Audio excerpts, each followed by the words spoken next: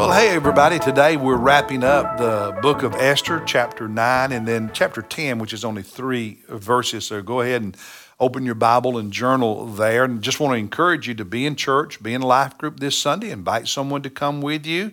I'm looking forward to worshiping Jesus with you. Our 3 services at 8:30, 9:45, and 11 o'clock this coming Sunday morning. All right, in this chapter,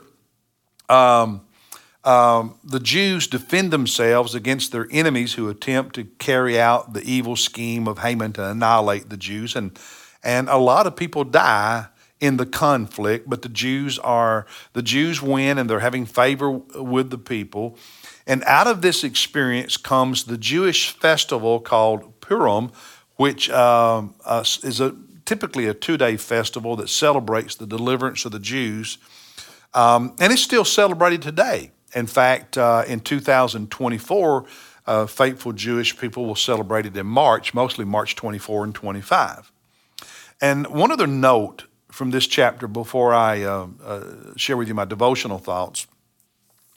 I think it's in Iran, excavations have taken place of the winter and summer capitals, palaces of the Persian Empire, and there's some prominent remains. And in the 1930s, archaeologists uncovered thousands of government documents, if you will, Persian records from this time period, written on clay tablets. And what's interesting is that these Persian records refer to a government official from this time period in Susa, in this very city, if you will, by the Persian name of Marduka or Marduku, which is a variation of the Hebrew name Mordecai, who, according to these records, served the Persian king Xerxes, or in the Bible known by the name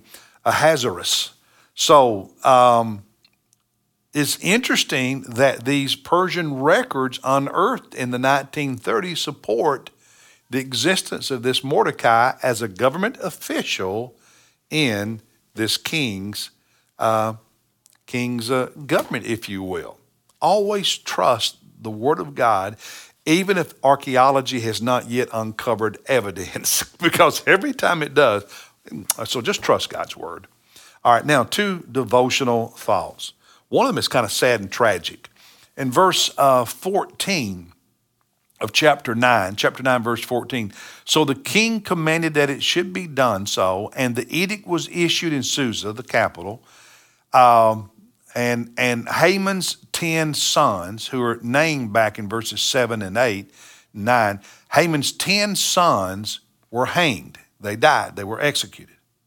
And that's so tragic, so sad. Haman had this evil plot, and he's hanged, and then his sons end up being hanged to death as well. And a couple of things I want to say about that. One, there is a lesson there. It's a lesson throughout Scripture, and we see it in life, that children often pay in some way, to some extent, for the sins of their fathers and their mothers. That is very true. There are consequences. What parents do has consequences for kids. But you need to also remember that back in chapter 5, verse 10, and chapter 6, verse 12 and following, Haman's family knew what he was doing.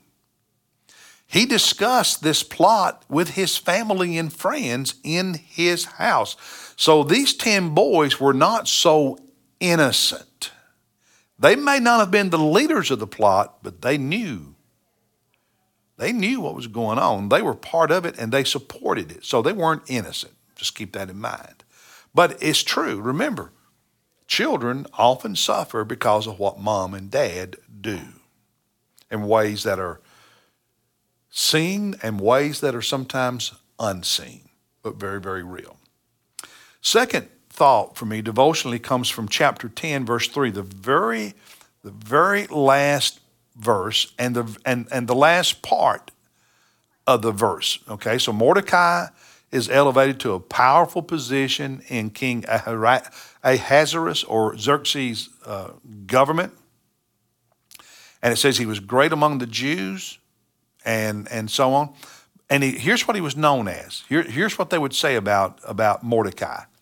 He was one who sought the good of his people. Mordecai was one who sought the good of his people and one who spoke for the welfare of his whole nation. Who spoke for the welfare of his whole nation.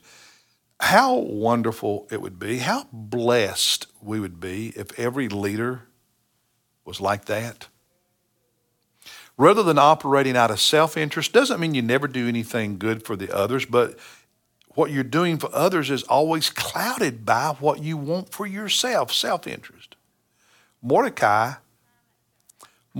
sought the good of his people, and he spoke for the welfare of the nation. How blessed we would be if every leader had that disposition. Think about how blessed our families would be if parents had that attitude.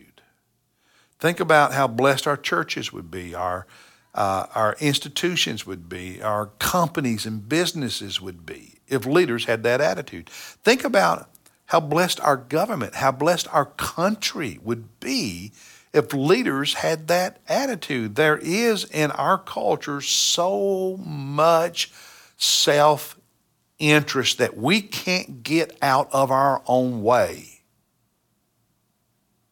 Because no matter how much we're trying to help others, we keep coming back to, what about me? What about me? What about me? What about me?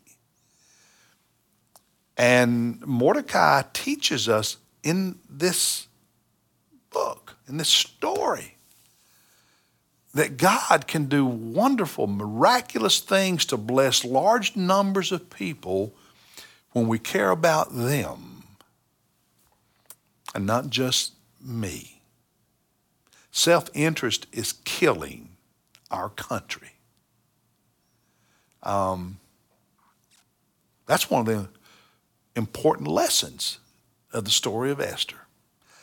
I want to say in closing, I've enjoyed reading this book this time more than I ever have. It's probably because I've, in the past, sat down and read it because it's a short book and the chapters are quick to read. This time, taking one chapter a day, it just spoke to me more. And I hope it's been a blessing to you. Tomorrow, we will be in Psalm 91. I'll see you then. God bless you.